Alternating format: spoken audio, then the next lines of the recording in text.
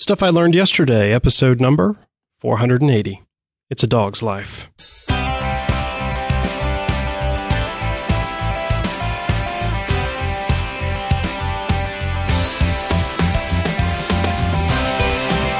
Well, hello everyone. My name is John McGrail. We currently have just one dog in our home, and I believe that if you're not learning, you're not living. Today, I'm talking about being a dog person and why I love them in ways like nothing else. Well, welcome to Wednesday, everyone. It's a great feeling being here today and on this season of Stuff I Learned Yesterday. Just want to take a minute to thank all the different hosts who have contributed everything over this part of the season so far, and to you for bringing your contributions to the Friday Forum and the Friday Feedback episodes. It's been a great season. Thanks so much. So what's today's fun fact? As of 2014, there were 340 distinct breeds of dogs classified throughout the world, an American Kennel Club recognizing 167 different breeds here in the United States. A dog's scientific name is Canis lupus familiaris, meaning domesticated or familial. I found this quote about the domestication of dogs from Gregor Larson. The dog was the first domesticant. Without dogs, you don't have any other domestication. You don't have civilization. Remove domestication from the human species, and there's probably a couple of million of us on the planet, max. Instead, what do we have? 7 billion people. Climate change, travel, innovation, everything. Domestication has influenced the entire Earth, and dogs were the first. For most of human history, we're not dissimilar to any other wild primate. We're manipulating our environments, but not on a scale bigger than, say, a herd of African elephants. And then, we go into partnership with this group of wolves. They altered our relationship with the natural world. Well, I'm no scientist, and I'm not sure we can place this much weight of how civilization has been shaped because of dogs. But I will say, it wouldn't surprise me in the least if it were true. And, according to an article on petsafe.com, there are 10 distinct barks that can be translated, just in case you're wondering what your dog is trying to tell you. Well, we'd love to hear from your dog, but more you, to be a part of the Friday Forum. It's a willingness to share what you've been learning with me and the rest of the Stuff I Learned Yesterday community. You can add your voice to the Friday Forum in several ways, by calling 304-837-2278 and leaving a voicemail, by going to www.goldenspiralmedia.com/feedback and uploading an audio file, use the provided SpeakPipe widget, or you can just type out an email and send it that way.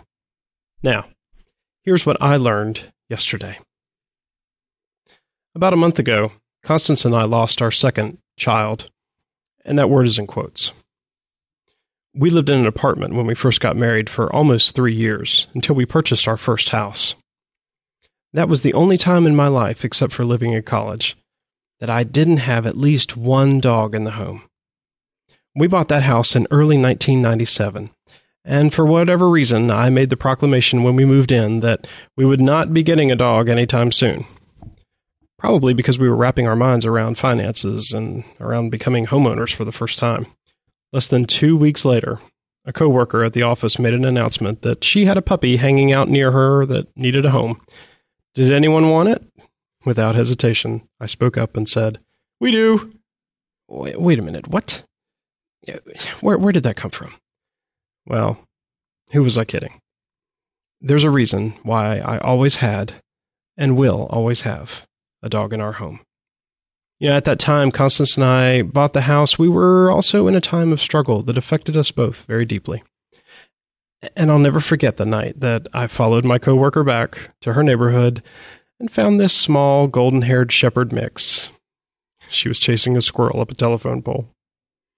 I scooped her up, put her in a towel in my car, and took her home, with Constance immediately reminding me of my proclamation of no dogs. What are you going to do? We named her Sarah, and she became our first child. Now let me just say, and as an aside, For those of you, I know there are some that don't get that dogs, animals, cats can be a part of your family in such a way. And I totally respect that, and I get it. But for me and us, they are definitely almost like a human in our home. My parents, they were absolutely thrilled with their first grand dog on our side. She immediately was part of our family. And I dare say, she changed it forever. All of the struggle that we were dealing with began to lessen, change. Sarah had a way of making it better. There were long nights of her laying on one of us, making the world right again. She was so playful, a great traveler. She went with Constance to Memphis and back, just the two of them having a great trip, and was always sociable to anyone that she met. After our first year together, Constance and I thought that Sarah might be wanting a playmate, as we both worked during the day, and naturally, she would want someone to hang out with. Well, along came Oliver, a beagle mix that we got very early because his mother passed away unexpectedly. Sarah let us know almost immediately that this was not what she was thinking, but eventually she got used to the idea that we were not keeping him for a brief time only. Oliver's first space of his own was a television box. This was back when televisions were more square than rectangles like they are today. One evening, while Constance and I were out, Oliver decided to eat his way out of the box. So when they both met us expectantly at the door, Sarah gave us the, "See, I told you this would happen" look. Sarah and Oliver, they grew to be the best buds that we always knew that they would.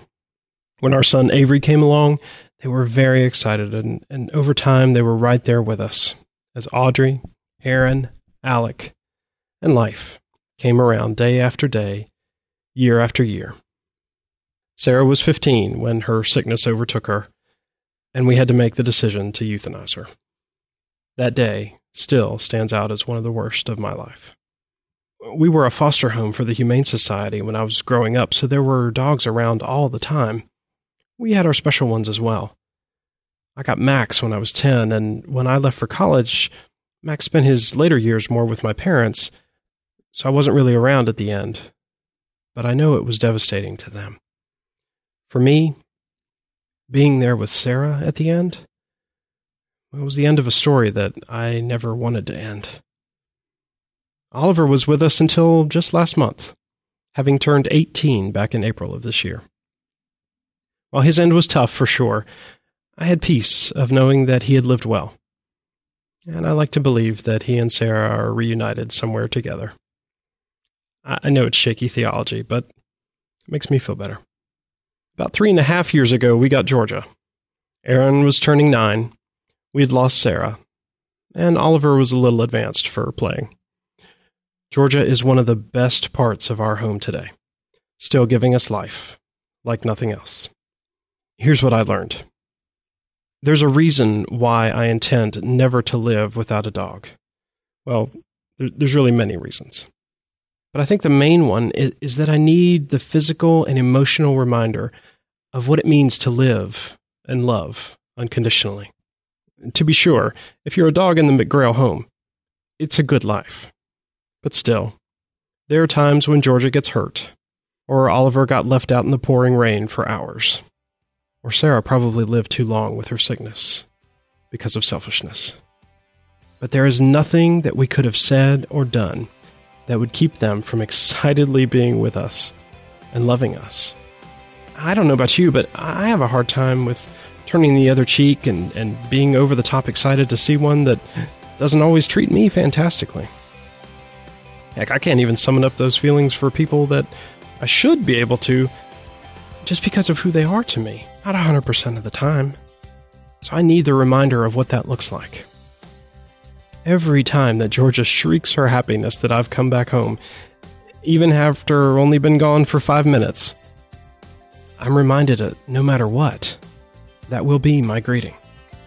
And what would it look like if we treated each other with that type of love and support? I need to be reminded not to take those around me for granted.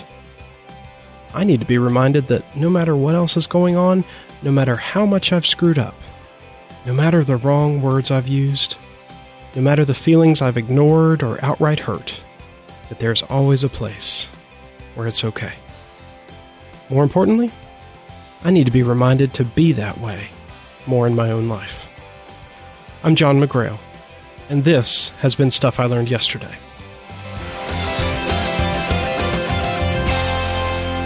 Follow Golden Spiral Media on Twitter at GSM Podcasts and Facebook.com/Golden Spiral Media. To subscribe to Stuff I Learned Yesterday, visit goldenspiralmedia.com/subscribe. To join our popular Facebook group, go to facebook.com/groups/Stuff I Learned Yesterday. If you've enjoyed this episode of Stuff I Learned Yesterday, I'd be grateful if you'd leave a review in iTunes by going to goldenspiralmedia.com/iTunes. And if you've thought of somebody who loves a dog the same way that I do, go ahead and pass this episode on. I'd appreciate it.